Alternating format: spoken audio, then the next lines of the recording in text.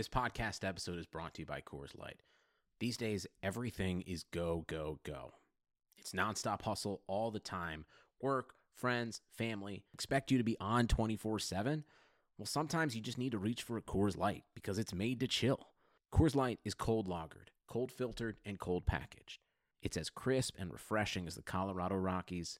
It is literally made to chill. Coors Light is the one I choose when I need to unwind. So when you want to hit reset, reach for the beer that's made to chill. Get Coors Light in the new look delivered straight to your door with Drizzly or Instacart. Celebrate responsibly. Coors Brewing Company, Golden, Colorado. It's episode 93 of the Equalizer Podcast as we get ourselves about a week removed from the Coaches Convention and NWSL Draft. We've also got a U.S. national team roster to discuss. My name is Dan Lauletta. I've got Chelsey Bush and John Halloran with me. Chelsey and John, thanks for taking time out of your weekend as usual. We were all in Baltimore. John, I think you were there. You kind of blew in and blew out real quickly. Yep. But, John, as we get, now a week out, you were really pretty much came in for the day and we're gone. But what stands out to you a week after the fact? I think the biggest thing for me is something I actually tweeted right before the draft, which is that it's just an exciting moment, in the season for the NWSL. It's still a marquee event. It, unlike the Major League Soccer draft, which is basically dead or pretty close to it. We're still at a point where this is a big day where we're seeing big trades. We saw a national team player move, and it's still one of those things where people get excited to go to it, to watch it. There's an anticipation that the moves made on that day are going to change the fortunes or at least have an impact on changing the fortunes of anybody's team. And it's just fun to be a part of it. Chelsey, what about you? Yeah, I think to an extent I echo what John says. It's still, it's still where the majority of the players, at least the American players who are entering the NWSL are being funneled. I think that we'll continue to maybe see players, take a different route. I'm looking forward to, like homegrown rules and academies and college, not necessarily as much as I'm in support of players going to college, maybe that not being like kind of the only way. But yeah, it was good. And we, the three of us were kind of having a discussion off air about how it drafts at the time. It's so hard to judge because you'll look back on them months or even years later, and it turned out the players turned out vastly different than what maybe their order or their ranking, would indicate. So it's kind of hard to judge right now, but as an event, I think it was a good time. The NWSL doesn't have enough events, and it gets a lot of attention. It brings a lot of people in, and I think it's good for that. Yeah, I mean, I've always said the emotion in the room, especially when you have more players there, is second to none, because for pretty much everybody that gets drafted, that is the pinnacle of their soccer career to that moment. And maybe you come back and you become a great player and make the national team. Maybe you never get in the league at all, but you still have that moment where you got drafted and you get to go up and make your little speech. And part of the reason it's such a big event is because the convention itself is a huge event. But I'm fairly impressed with the NWSL slice of that convention because it really is just huge. And I was telling Chelsey while we were in Baltimore, like I see people and I think that person looks really familiar. And I think it's just because I see them at the convention every year. I have no idea who they are, but I see the same people every year. But I'm kind of impressed that there is a pretty decent chunk of that convention that kind of belongs to the NWSL and the women's game. It needs to be bigger, obviously, but I'm fairly impressed with how that's evolved over the years. Well, yeah, especially since the Super Draft isn't there anymore. It's kind of, but also, for those people who've never been to the convention or who've only gone to the draft, the NWSL has its hands in so many other things. Whether it's coaches or players doing panels or doing, hands-on sessions. You have, broadcasters there, you have podcasts, and we're not the only one. We were there, but we were not the only people doing NWSL focused podcasts. So it's pretty cool to see, going on 3-4 days in a row, seeing NWSL faces pop up and really being known for being in or associated with the NWSL. And Chelsey, did you wind up in the Jill Ellis talk? I went to one of them, yes. There were two. Because we were sitting down on Podcast Row and like 1,000 people were gathered outside this room above us. I know we wrote about that a little bit on the site, but how was that? It was good. She's incredibly more relaxed than I ever saw her in a press conference. That weight has definitely been taken off her shoulders. Swears a little bit more than she ever did at that press conference, which I think some press conferences may have warranted it more than there was, but no. It was good. I think we got a very good insight into Jill Ellis as a coach, and while I don't necessarily think it changed my opinion of her as a coach, I think it gave me and anyone else watching a good idea of kind of just how she went about her decisions and maybe the whys behind some of the decisions that we didn't necessarily get to see at the time. Not that she owes anyone an explanation for why she made some choices, but, going into things like, part of the reason that she chose Sam Ewis over anyone else, and she wouldn't say who those others were. She had them blacked out on this chart she showed us. But one of the reasons she was, played her so much in the World Cup was because of her percentage of her passes that were going forward. And so things like that I thought were really interesting. That makes me feel good because I kind of feel the same way about Sam Ewis, and I don't have fancy charts, so that makes, at least that one thing makes me feel like I know what I'm talking about. You guys think we'll see her coach again? Yes. I don't know. It's funny, she did a quick little question and answer session at the end, and someone said, would you ever consider coaching the men's national team? And she said, did you say a men's national team? Yes, I would consider coaching a men's national team. So I mean, I think as far as the women's game go, or almost any team really, I think as far as national team go, the U.S. is kind of the pinnacle. But I think we'll see her again somewhere. Maybe she'll go back to the college realm or something, but I think we'll see her take some time, but she's not old. She's still got a lot left in her. I think we'll see her again. John, you laugh. It's the temptation to stay out once you've gone out on top is incredibly strong. I think especially in the women's game too, because there's not enough other jobs at your disposal. Because I don't think any of the big European teams would necessarily come and I guess she's not an American coach. She's from England. I don't know. So I don't know why. Actually, I don't know if Europe views her as an American coach or an English coach. I don't know. I kind of think you're right. It feels like, where do you go from here? She's clearly made it clear she's not making the John Herdman move and going from the women's team to the men's team. And I think that would be a disaster if she tried it anyway. But, I would love to see her coach because I would love to dissect another job for her. But I don't know. I don't know. It would be really interesting, though. All right. A couple more things. We talked about this a little bit off the air, but we had said that the draft was unusual because you had, a lot of people thought Macario might come out, and she didn't. A lot of people thought Fleming, well, no one really thought Fleming would come out, but she was eligible too, didn't.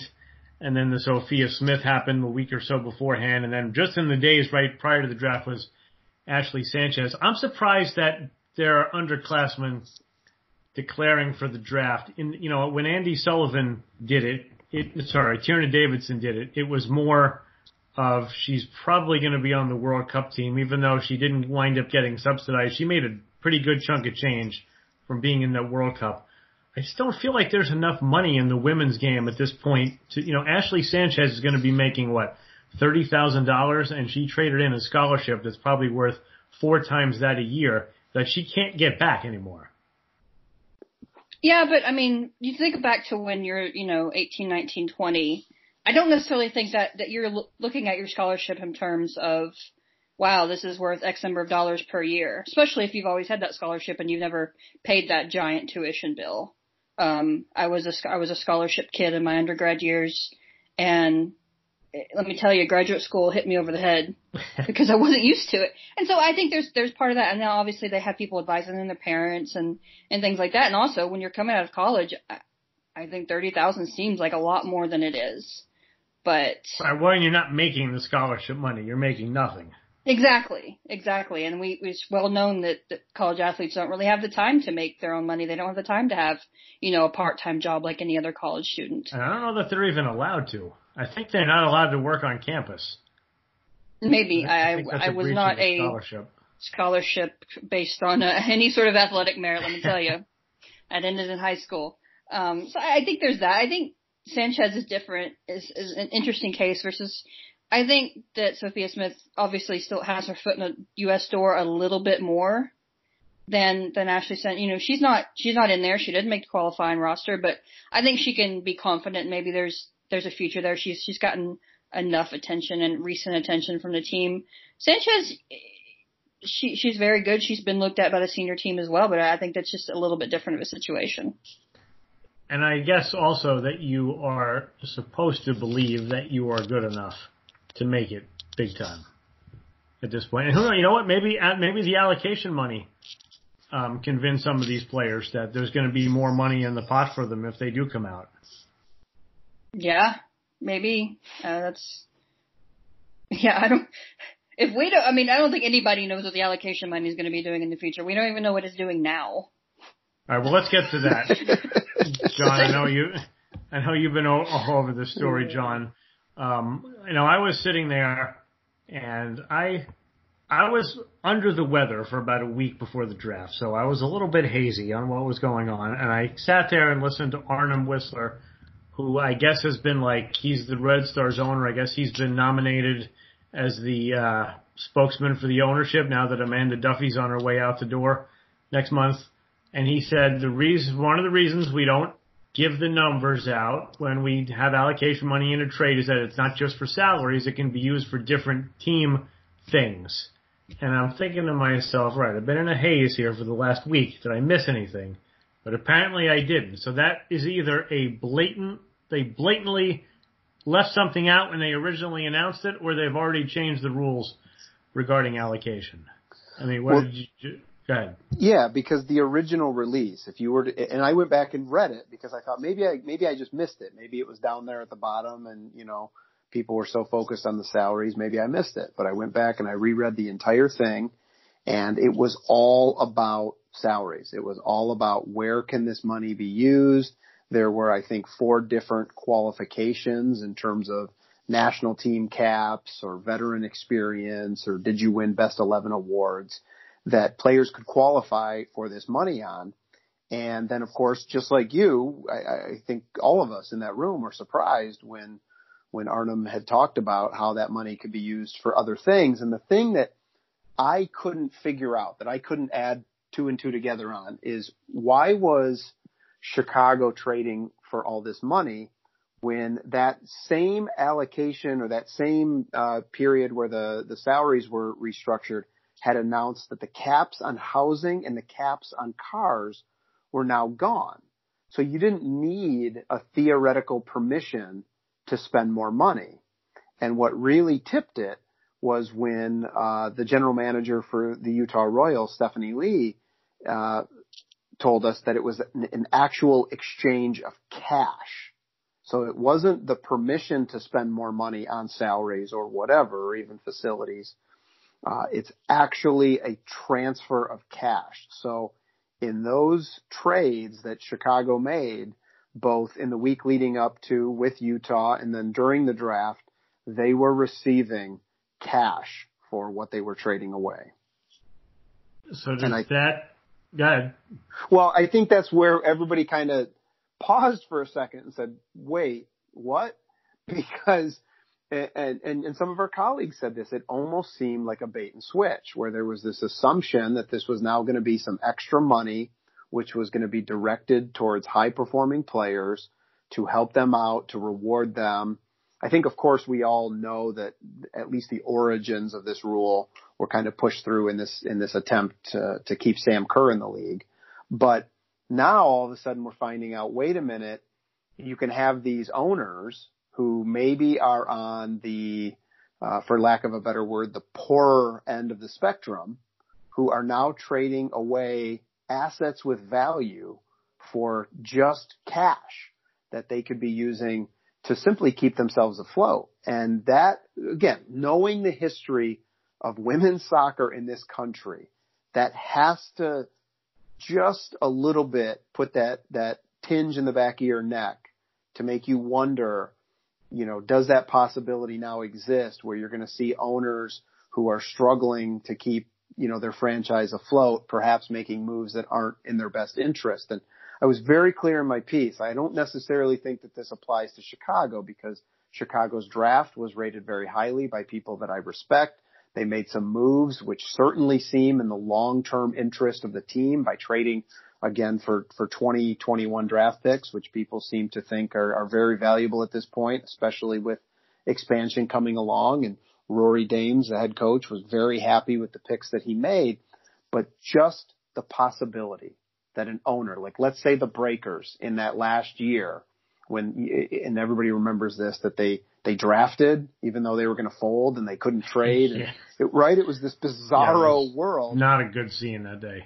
Imagine that the decision for them to not fold was still 24 hours off.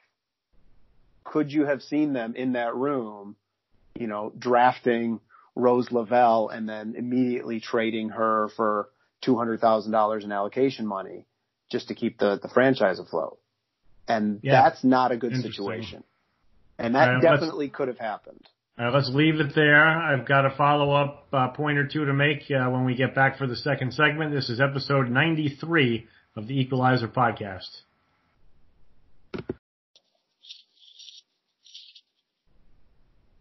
Middle segment of 3 on the Equalizer Podcast with a reminder to check us out online at equalizersoccer.com or for premium content, equalizersoccer.com/subscribe. That's us on the web. And also a reminder to please rate and review the podcast. The better ratings and reviews we get from you, the more great content we can bring your way. So please rate and review the Equalizer Podcast today. Dan, Chelsey, and John. And John, to follow up on what you had said about owners basically selling players for allocation money and possibly using it to, quote, keep afloat. Isn't that the model that we've seen all across sports and even in European soccer leagues? Like in the promotion relegation leagues, you get a lot of big teams. They spend a little bit of money. That's enough to get put up into the top flight.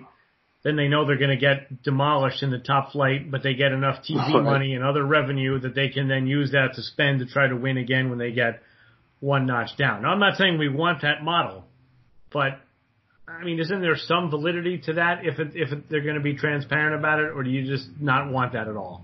No, I think that's fine. In fact, the whole second half of the piece that I wrote this past week was about there are ways in which this can be good business. I think it does. And actually, Stephanie Lee mentioned this. She said we needed something to get things moving. So let's say you are Sky Blue and you want to conduct a trade with Orlando, but you can't come to an agreement on what assets are equal in value to make that trade happen. Now you can just exchange cash for that asset. And if you can come to an agreement on how much that asset is worth, I think that kind of lubricates the process a little bit in terms of transfers happening. And as you mentioned, that's how the rest of the world of football works throughout the world. Is you sign people who are either out of contract or you pay a transfer fee. So I do think that's part of it. And I also wanted to point out that we can look beyond the salary part of this because the players now are being given a housing allocation for the entirety of the year. So housing has to be provided to them, which is, of course, I think for most of us, our number one expense in any given month is what we're paying on our mortgage or our rent. Yep. So that's not in a small thing. But an owner can now use that money to provide better housing if they didn't have the funds. Again, they don't need the theoretical permission to do so, but let's just assume, again, you're dealing with an owner who maybe doesn't have a lot of money. They can use that extra money to improve the housing for their players.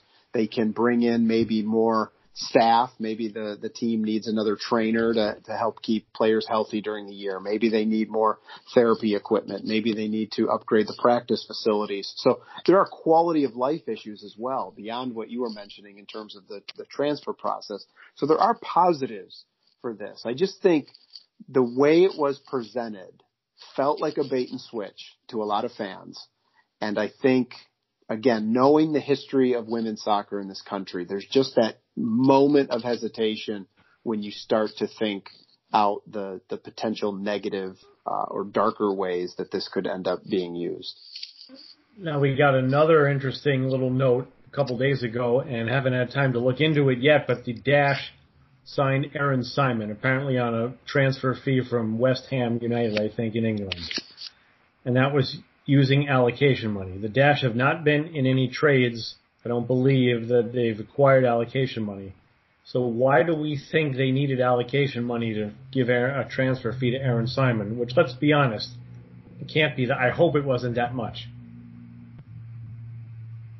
See, silence, because nobody knows the answer. I mean, but also, like, are they not? I mean, we know they used some to extend Rachel Daly's contract, but maybe they're not anticipating using. Well, that's fine. I'm just curious. I guess for me, it's like, what is it? Is it two separate accounts? You've got your operating account and your allocation money account. Does it really matter which? At the end of the day, they kind of are sounding like the same thing. So does it matter which one it comes from? No, but that's why it just surprised me why they came out and said we're using allocation money on this transfer fee. Unless that's considered part of salary and they have to go in there if they're going to go and exceed some number. I'm all for the more transparency we get in NWSL, the better. I agree, but I might be also willing to go with the idea that if you're going to use this money for team expenses, that maybe we don't need to know how much you're putting towards it. I don't know. Yeah, I don't know. I also think, the first trade was the Red Stars traded the 8th pick to Utah for allocation money, and it was reported as $60,000. Now, I was told that the numbers that are out there are, quote, a little low. That doesn't mean that everyone is a little low, but isn't $60,000 for the 8th pick? That seems crazy to me. That the Red Stars would give the Utah would give the Red Stars $60,000 for that pick. Especially when you consider I don't even remember who went at the 8th pick, but Cesara King. Okay, she's not going to be making $60,000 playing for the Royals if she makes the roster. That's to me what's funny about it. And she's probably years away from even qualifying to make that much money. Though, that's the flip side of that is that what if she becomes a 10-year player in the league? You know what I'm saying? Like, you can't look at it as just a one, because the Red Stars aren't going to get $60,000 every year she's in the league. Right. They traded essentially the pick that became that asset. And if that asset has a very long-term value, then on Chicago's side, they got to turn that $60,000 into an equivalent value or more to make it work out in their favor. Yeah. This is also. Go ahead. No, you. I was going to say this is also us assuming that trades are always equally balanced on both sides, which we know they're not. Maybe just depending on how badly Utah wanted that pick. Yeah. Yeah. No, that's definitely true. It just seems like it seems like a high value to me. And you know what? Maybe the coaches have thought about this more than we have, and they've got some sort of value play going forward. And some other people and other teams basically say, I asked them, how did you guys figure out, like, have you been talking amongst yourselves or what? How did these values come to be? And they said basically Utah and Chicago did us all a favor by making that trade and setting up the value. Because, how weird was it that the Red Stars traded allocation money to move up from 4 to 5 to 2 to 3 and then traded out of both of those picks? That's a really strange scenario. And we did the draft review last week, of course, but I don't know. It's very unusual stuff. Well, that Orlando pick, or that Orlando trade, Chicago seemed to just fleece Orlando. Well, but again, it comes back to how desperate one of the parties is. Yeah, I think they keep raising the price until they back out, just like any sort of negotiation. And I think that depends on how good Korniak is. Orlando seemed to really want her, and they got her. Cat got the cream, right? That's what. Yeah, exactly. And look, I don't know how good Korniak is, but they're down a 2021 pick already, first round pick to Chicago, and I just don't think you can survive in this league unless you are Portland and you can get players to come in like Henry. And, we'll see if they get, Diani they're supposed to get from France. Unless you can get those players in, you have to survive. You need the draft to survive. And even Portland now, twice in 5 years, they traded up for the first pick overall.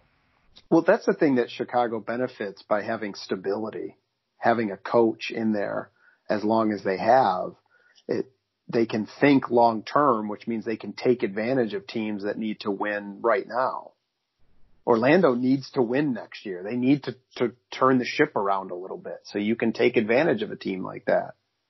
You also have to wonder, a guy like Mark Skinner, I don't know who made the final call on this trade, but you sometimes look at a guy like Mark Skinner, he's probably thinking, you know what, I need to win in 2020. I don't care about the 2021 first round pick. It's not going to benefit me unless we win. And this is how Houston ended up in the position they're in, where they have no picks and no value, and they're just stuck. Like, you get to a point where you've made these short-term deals over and over and over at a deficit, that you get to a point where I don't know how some of these teams turn around. And it's not that they can't, because obviously we saw the Spirit, pull a pretty big 180 last year, and it looks like Sky Blue is over a 2-year period going to pull perhaps one of the more, unbelievable turnarounds that we've seen. But man, you keep making these deals that hurt you in the long term. Somebody's going to get holding the bag on these. Yeah, and unless the Courage and the Thorns and the Red Stars kind of go the wrong way, it's hard to see a path into the top 3 or 4 for these teams. Yeah. Like you mentioned. Now, John, what do you make of the Pugh trade? Because Chelsey and I talked Pugh trade last week.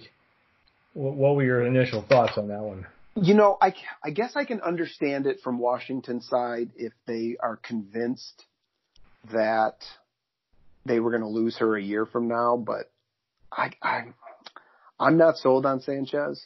I'm not sure that she's going to end up being anywhere near the player that Pugh is right now, and I think Pugh's ceiling, I think, is through the roof. I don't think we've probably seen even 40% of what she can do. If she really knuckles down, I think she could be one of the all-time greats. So that, I don't know. It didn't seem to make a lot of sense. I know Washington got some value out of it in terms of not only getting Sanchez, but getting some other picks in the future too. So maybe they're just thinking long term on that one. But I was a little surprised, to be honest. And I think it's great for Sky Blue. Yeah, Sky Blue had to do the deal. I don't think there's any doubt about that. And the Spirit wanted Sanchez, so in that regard, I don't think they settled. It's a matter of, did they make the right analysis? Yeah. Because I kept asking around, like, why would you allow Sky Blue to trade down and then make that deal for the 4 pick instead of insisting that you get the 2 or the 3 pick? And all I kept hearing was the Spirit got the player they wanted.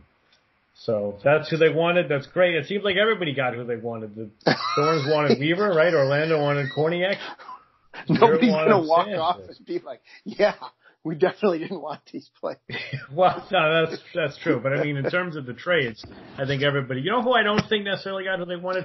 I don't get the sense the Courage got who they wanted. I think they're happy with who they got, but I think they were hoping when they moved into that 6th pick that something else would happen, and it never did. Just a hunch. Chelsey, you still on the same path with the Pugh trade and everything else? Any new thoughts? No, I think I pretty much summed it up last week. Can I just add with Sky Blue, like, overall, and I know you guys probably said this, and I know everybody said it on Twitter, but not only picking up Pugh, but Purse, McCall Zerboni, they got Real, they traded for Onumanu. I mean, good God, like, they have really just picked up some nice players over the past week and a half. They have. I still don't know who plays center back for them, and I don't want Purse and Dorsey to be the outside backs.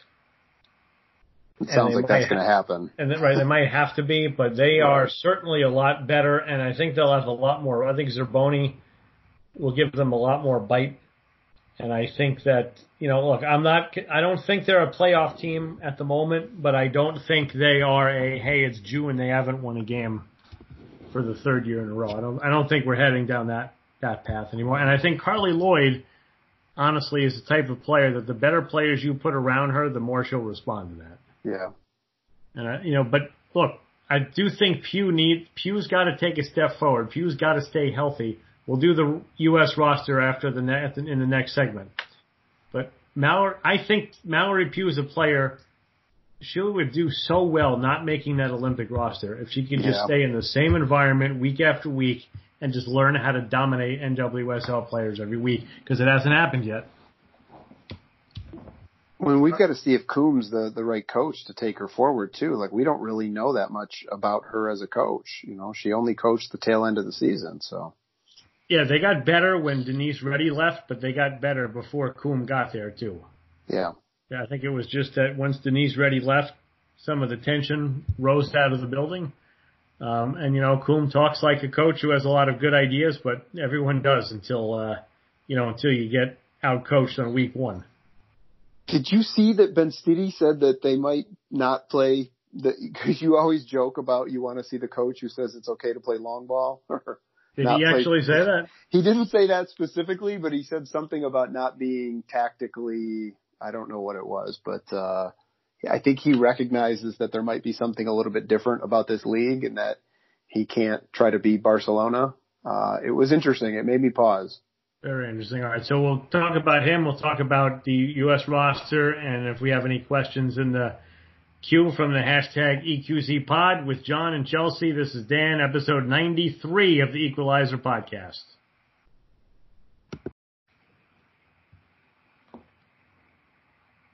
Third and final segment, episode 93, Equalizer Podcast. Dan Lauletta with Chelsey Bush and John Halloran. Time for the Equalizer Soccer Sports Reference Stat of the Week, brought to you by our friends at Sports Reference. Check out their ever-growing catalog of women's soccer statistics at fbref.com. That's fbref.com. Retiring this week was Bianca Henninger, who has had a really fascinating NWSL career, most of it sitting behind other goalkeepers. But Henninger started off as the backup in Kansas City. She was an expansion draft selection to the Houston Dash. She got waived a couple of times, wound up with 22 appearances, 21 starts, shaded over 1,900 minutes, won 6 of those games, just 6-11-5. A lot of it for Houston. It was not a very good team. Did have 6 clean sheets, also 5 caps for the Mexican national team. But a good soldier, as you will, as the backup goalkeeper, and will be missed. Bianca Henninger retiring after 7 years in the NWSL as the backup, and I don't know how many times. And before I get to that question, that's the Equalizer Soccer Sports Reference Stat of the Week, brought to you by our friends at Sports Reference. Check out their catalog of women's soccer stats online at fbref.com. But how many times, guys, did we hear, we're lucky because Bianca Henninger would be the starting goalkeeper for every other team in this league but ours, and it's great to have 2 real starting goalkeepers. Everyone says that about their backup, but you had to feel bad for how often Henninger got stuck behind Nicole Barnhart and Jane Campbell. They just never came out of the lineup, and she didn't really play that often. All right. The U.S. national team roster for qualifying, I think it dropped like right as Chelsey and I were recording the podcast in Baltimore last week. Obviously, the big story there again is Mal Pugh, who is going to travel with the team. Chelsey, any other thoughts on how that roster came down? I mean, I think the one that's kind of odd that I feel like it's maybe because Pugh had a rough 24 hours or so and she kind of became the big news, but we're not talking about Casey Short not making that roster. And that's a good call. I'm like, am I crazy or no? Nobody was responding. You know, I got in a Twitter argument with someone because someone said, "How do you take Sonnet and not Short?" And I always say, you know, you can't question that without being there. You know, there haven't been any league games since Andonovski took over, but I think it's a valid point because I thought Short's mark was going in the upward direction, and maybe she's not a great camp player. I don't know, but yeah, I think it's kind of alarming. John, you're the Chicago perspective. Yeah, no, I think you could make an argument that she's the best pure outside back in the entire pool. Because Dunn obviously is not a natural outside back, and that's not a knock on her. I think she's fantastic when she plays there for the U.S. O'Hara, is, I guess, an outside back, although I don't think we've even seen her on a run at club to know, because she's been used as a forward in the league too. And again, she's fantastic. That's not a knock on her, but a lot of these players get moved around. Short is one of the only ones who consistently plays outside back. Sonnet usually plays center back. Krieger plays center back a lot in the league. And again, you look at that current roster and Short is right up there with them, and I would say that she did have a better season than Sonnet did. Oh, by far. And on the club level, she probably had a better season than Krieger, just because Orlando was so bad. But I also wonder if maybe that, especially when you're talking Olympic roster where you have a limited number of players, maybe that kind of hurts her in a sense. It might, because Sonnet and Krieger can play center back. So. But I would still argue, because we've seen Casey Short play in the center.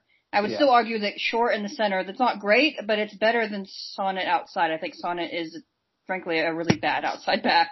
I thought that was a bizarre move from Ellis. I don't think we've seen anything to back that up. I think it's weird, but I also, and maybe this is a case of, hey, I know what you can do. I'll bring you back in for She Believes or something, but I want to look at these players. I'm kind of trying to narrow it down, but Vlatko's comments on why other players were left off kind of indicated it was a performance thing.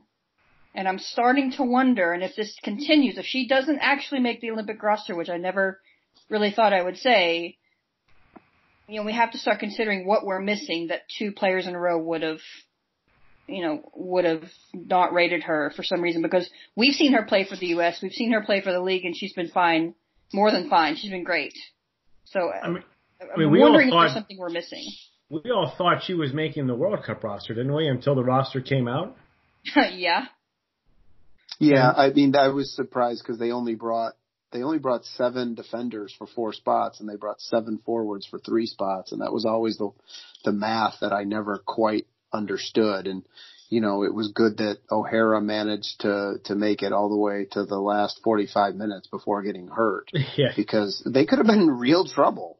And especially because Dunn is a defender on the national team who could easily be a forward, and they didn't have anybody to go the other way. So that made it even more awkward, the numbers game there.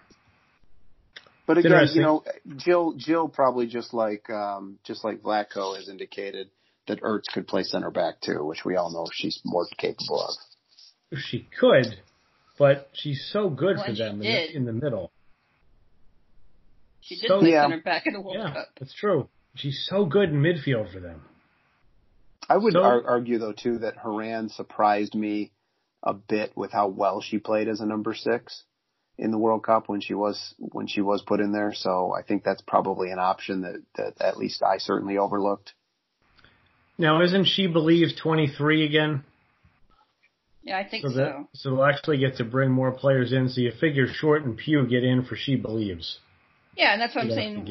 We don't know yet that this is the 20 that he's going to choose his 18 from. It just kind of, judging by what he said about other players, kind of indicates that he took what he thought were the best 20, which I think is really, really interesting. And I think the players that got the death sentence or close to it are Long and Morgan Bryan, because he said that he gave them things that he wanted them to work on in the league, but they're not going to have more than 3 or 4 games until he's got to name a roster. So yeah, and they're not cutting it close. They're not training with the team like Pugh is. Pugh seems to be the only one that's, so she seems to be more bubble than those. And it's honestly, none of those 3 are surprising to me. I thought Short to me was a surprising one. Was it surprised that they took Sullivan, though, to you over Long and Bryan? Because look, Andy Sullivan's a great player, but for them to bring her over those 2 other players was surprising to me. I don't know. She had a really, really good season. She did. And she's a great player, but boy, you just don't see that. Again, it's a new coach, and it's kind of a new cycle. If if you're counting this as the beginning of the 2023 cycle, so maybe you want to freshen things up, but you just usually don't see outsiders kind of push longtime veterans out. At least, again, this is one roster, but without being there, it's hard to really say. Maybe she just wowed everybody. Yeah. Do you think he had to make a change for change's sake? Do you think it just would have, because we all thought Short was the one in, and then we'll see who else had to fall out. But do you think there was something in the back of his mind that said, I can't just take 20 World Cup players. I've got to do something a little different here? No, I don't. Yeah, I don't think so either. I don't think so. I don't get that vibe from Vlatko as needing to necessarily put his stamp on it. He just doesn't seem the type to do that. Lynn Williams is another one that I was a little bit surprised for a similar reason. Like this, as Chelsey mentioned, like this is an Olympic roster. You got to pare it down, and he still brings 6 forwards. And Williams, to me, is best as a pure number 9, and you've already got Lloyd and McDonald who can play that role. McDonald is another one that I'm surprised made it. I would have thought McDonald was one of the first off from the World Cup roster. Well, but I think again, Morgan getting pregnant, probably. Yep. Yeah, yep. helped her. Helps. But he also has to trim 2 players from, if you say, well, this is the starting point, this is 20, he's still got to go down to 18. I think Williams is an interesting one. I've never thought she could really do a whole lot on the international level, but it could, sometimes under a different coach, things change. If he can unlock her finishing ability. Do you think maybe, I had this thought today, that maybe Williams got brought in to play wide. I don't think it's necessarily the best thing, but maybe by not bringing Pugh, they wanted Williams out there as another option out wide to run it outside backs. I can understand why you would be tempted to do that. I don't necessarily think it would be the best idea either. She certainly got the speed. She's not even a bad distributor. It's just kind of not the way she plays. Mm-hmm. And it'll be interesting to watch because there's got to be something interesting about these qualifying games. That's the downside is it's going to take a lot for anyone to look really awful, honestly. Yeah. No offense to any other team. It's just there's such a large gap there. And even, I would say until I'm assuming they're going to meet Canada in the semifinals or the final or something. At some point they'll meet Canada, but even then. If they play in the final, it doesn't matter. They'll be both in the Olympics, and that's really what you're there for. They're going to, and they'll say, well, it's a final, we take it very seriously. Yeah. Of course you do, but, you'd rather get, the goal is to get in the Olympics. I was at the last U.S.-Canada CONCACAF final, and I'm not sure either team really cared a whole lot. They were there. They played. One team won. Yeah, but they were both in. I was at the qualifiers in 14 for the 15 World Cup. And it was the weirdest thing because the U.S. won and who did they beat? Was it Costa Rica that maybe beat TNT in the penalties? And so it was going to be Mexico and Trinidad and Tobago in the third place game for the third CONCACAF spot in the World Cup. And all the press people are like, oh, the U.S. and Costa Rica will be available at the hotel for availability ahead of the final. And I'm like, who cares about the final? I want to know who's going to the World Cup. I don't care who wins the final. All right. But, right? Am I wrong or what? No, you're wrong on a sporting level, but I think we all know that with the U.S., that it just doesn't work that way. And on an American level. That's why our soccer leagues have trophies and championships and not just the shield. This is why, a U.S. women's game against a terrible team will still sell about the same amount of tickets as it does for a really good game versus the U.S. men will sell 70,000 tickets when they play Brazil because everybody's there to watch Brazil, but it'll sell 10,000 or 8,000 when they go to play, some CONCACAF team that nobody cares about. The women's draw, I think, is very tied into the players. Not necessarily, the results are what make the team, excel and be this high profile thing. But I think a lot of fans get drawn into attachment, as we see on Twitter all the time to certain players. That's a league problem too, is that the league needs more fans that are loyal to the crest and not loyal to the players that are coming in and out of it. Yeah, and listen, the people buying these tickets, a lot of them are casual fans. They're only going to buy tickets when the U.S. comes around. And these are the games they love because they get a bunch of goals to cheer for. Yep. Nothing wrong with that. Unless you get too many goals. Let's get too many goals, then you're a leading story on the evening news. It's only if you celebrate them. If you just kind of score them, that's great. But you can't celebrate. All right, couple of questions here. We'll run through them kind of quick. Whoa. Which non-U.S. CONCACAF team is in the best shape as a program? I guess it's Canada, but they're trending down too. It's default there too. Yeah. Jay Lorch fan, how many players will be allocated? Who will be added and dropped? John, this is kind of your wheelhouse. Do you know what the numbers are supposed to be? I know whatever it is, it's already done, just not announced. Yeah, and I was kind of looking at last year's list, and I mean, obviously, I think Short and Zerboni were allocated, and I think people probably forgot about that. So I would imagine that they're going to probably drop off that list. Zerboni for sure. Yeah, and then then there's some other ones you don't know. Does Pugh get deallocated? Does Sonnet? Does Allie Long? Does Morgan Bryan? Those are all players I think that we're seeing right now, or at least in Vlatko's fringe range. So those are the players that I would keep an eye on. And Morgan, I think, has to be allocated again. I think because this is because doesn't one like how Amy Rodriguez kind of kept being allocated for a while. Right, and they don't get an extra spot because she's one of the X number of spots. Yeah. Goes to Morgan. All right, Jackie Gelf. Go ahead. Oh, I was just gonna say, you look at players coming in. I would say Krieger. She wasn't allocated last year. If she continues to go to the Olympics, I'm just thinking of who's in, and maybe Sullivan if she's in his plans. That's a good call too. There were 22 last year. It was done in December though, so anything that happened in this camp, I think doesn't affect anything. All right, Jackie Galfus. Hope I got that pronunciation right. Why are some of the U.S. players who weren't named to the Olympic qualifying roster still training with them this week while others are not? That's a good question. I think probably Pugh is a young player and they're trying to keep confidence high. Just speculating there, but you can't take everybody. Ethan's got a good one. When do we think we will start to see some international signings in the NWSL? And it's a good question because I really think that however this allocation money thing turns out, if we don't get one or two big splashes, then I don't think it matters what the other money is used for. I think if the Thorns bring in Diani, maybe the Royals get somebody, then I think it's going to be much less of the deal if that happens, if you get bottom rung teams acquiring money to pay bills. That's my opinion. We heard about this a little bit at the draft. Some of the coaches and maybe even one or two of the owners seem to kind of pontificate that buying these players in June wasn't necessarily a good use of their money because they were only getting half of a season out of them. Yeah, that's valid. Jackie, again, do you have an explanation, origin story for the different NWSL team hashtags? Chelsey, this sounds like something you should write up for the site. What do you think? Is it because I'm the millennial here? Throwing it out there.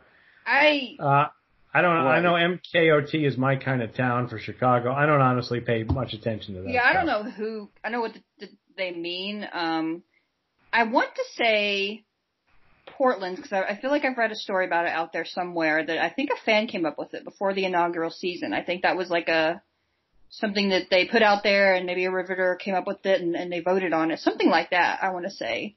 The others, I think the teams just come up with them. And although there was one I put in the question, I think it was the Scope Perp. I think that was one of the players themselves. And I don't even know what that is. I've never heard that, but what is that? Never heard of that before in my life. Well, that's Orlando's, isn't it? Or one of Orlando's? They have a couple? I will take your word for it.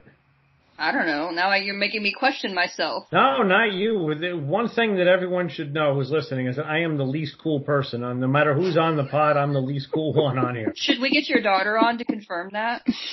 That I'm the least cool person? Yeah. She would be more than happy to confirm that. Trust me on that. No, I think the teams, for the most part, I think the teams come up with them as something that they feel is catchy, or you have the Dash where they had Dash on and Amber Brooks was like, no, let's spice this up a little bit. Dash the F on. All right, Hannah Beso, what's y'all's opinion on how CONCACAF has been handling televising the qualifiers? Terrible, obviously, because they're not going to do it. Big fat. I don't know. Twitter, I feel like Fox Sports, somebody said that Fox Sports might have picked it up finally. Grant Wall reported that. Yeah. Oh, well, my bad. I'm missing that, but it's a big fat F for me. It's great if they pick it up, but I don't need it picked up 3 days beforehand out of pity. It should be on, period. And if nobody's going to televise it, then why can't somebody jump in and just televise the U.S. games? If CONCACAF isn't airing them themselves, then someone should be able to just come in on their own and air the U.S. games, I would think, but who knows. All right, Jen G.O., I listened to a Kate Markgraf interview. It got me thinking about U.S. midfield for 2023. Well, it's super hypothetical, 3.5 years out. How much might change? Are any of the 4 regular starters, Urs, Lavelle, Mewis, Horan, likely to retire? Can Sullivan break in? None of those 4 should retire, right? I mean, the only thing is you never know in the women's game when someone's going to pull a Lauren Holiday and decide, I just want to have kids and not play soccer anymore. But those are 4 young players. Can Sullivan break in? I think we've covered that, and that she absolutely can. Anything different? No, I think those. Go ahead. Go ahead. I think that what they do at Tokyo this summer may have an impact in that. It's a lot easier to go out if you've that may be the last one. All these players, they have their World Cup. Maybe if they get that Olympic gold, it makes it a little bit easier for them to say, okay, you know what, I've won everything. I'm going to do what Lauren Holiday did and kind of go out on top. I was just going to add that we forget about this a lot because of how young she was when she started in 2015, but Morgan Bryan's only 26 years old, so she certainly has another cycle if she wants it. Good call. Jano, thoughts on which team in the NWSL has the best chance of dethrone the Courage this season? I kind of feel like this question is not about who can be better than the Courage, but who is better, who's got the best matchup to beat the Courage in a playoff game. Because at the moment, I think the Courage are head and shoulders the best. As to who can beat them, honestly, I don't know. I think the Thorns are changing. I'm not sold on it. The Red Stars are changing. I'm not sold they're going to score enough. I don't know. I got the Reign dropping way down this season. I honestly have no idea. I think the Courage are humongous favorites right now to win it again. It's whichever coach attended Laura Harvey's session on how to break down a box midfield at the draft. That's the key. Although she said herself she didn't know if it would work. Oh, goodness. Well, she might have said it hasn't worked yet. Hey, she beat him. She did. All right. Ann, I never understood why Orlando did so poorly last year. Even when the World Cup players were back, they had superstars. Marta Morgan, Krieger, and Harris, plus other good players. Also, what does their future look like after the draft? I don't know if I would call Krieger and Harris superstars in terms of their on-field performance. I thought Morgan was awful. They just were not good. They're defending. They gave up a bad goal a game at least. After the draft, I don't know. Was anybody think their draft was good? We talked about the Korniak thing, that they put a lot of eggs in that basket. I mean, I think that they got some good players. And actually, Harvey agreed with me because we happened to discuss that when she recorded her pod with the Equalizer. I don't know that it's enough to push them in the right direction enough. And I thought you look at those players, and I think none of those are in their prime anymore. They may have been superstars on the field at one point or another, but none of them are where they were. Even Alex Morgan, and now and I agree, she was awful, and she's not going to be there this season, at least for the majority of it. So there was just too many players that were really bad. Yeah, and I think, they traded Weatherholt to the Reign for, what did they trade it for? A pick next year, I think, second round pick maybe. I think Weatherholt's a good example of a player who was really bad this year and could wake up and be really good, but probably the right move to get her somewhere else. The Mandalorian didn't like that we didn't talk about Reign FC draft picks last week. Sorry to disappoint you. And thoughts on Reign FC coaching hire. Not ignoring this question, but I'm going to defer it a week for a couple of different reasons. But it is absolutely a topic worth discussing on this podcast, and we're not going to ignore it or run from it. And last one from Sarah. Can anybody tell me why Australians are dropping like flies from the NWSL? Is it because teams have allocation money and want to use the international spots on bigger, better players? Doesn't explain Ford or Rasso, who have green cards, or are Aussies choosing to leave? Really interesting question. I think Ford and Rasso had a little bit of a falling out in Portland last year. Who else is left? It's a good question. Her and Lagarzo. Right? It was Lagarzo the one that accidentally got put on the list and Yes. Orlando picked her up. That's good. It's a really good question. I have a theory, that they've had a couple of disappointing tournaments back to back now. And these were tournaments where they were up. I feel like particularly the Olympics in this last World Cup where they were picked to be like, okay, this is going to be their best tournament ever. and then they didn't. And I feel like some of those players really took that as a wake-up call. Like, I need to get out of my comfort zone, just to do something that's different, up their game a little bit. I'm a big fan of the W League. I've been very open about that, but I've also been very open about the fact that I don't think it's going to make any of those current Matildas better. It may be great for some of the up-and-comers, and I think it's great for NWSL players who don't regularly start in NWSL, but I don't think it's going to make Sam Kerr or Caitlin Ford or Haley Razzo or Chloe Lagarzo any better than they already are. And I agree with what you said in Portland. I think, Ford was benched by the end of it for sure.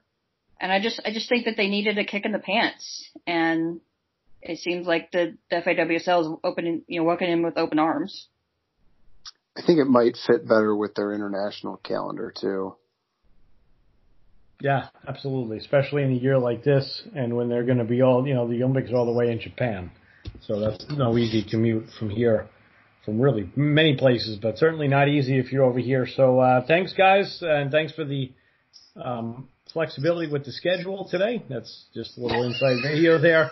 But we will be back next week. Super Bowl week, by the way, so think about as you're taking in all the Super Bowl coverage, what elements of that can we kind of suggest or hope that NWSL can adopt for the NWSL Championship? But for John and Chelsey, you've been listening. Go ahead. What's up? Keep an eye out for the NWSL in the Super Bowl ads, right? We've all seen the Budweiser ad? I have not. Well, you're not on social media enough. I'm the least cool person on here. Yes. But I will keep my eyes open. I will be watching the Super Bowl. All right. For Chelsey and John, I'm Dan. This has been episode 93 of the Equalizer Podcast.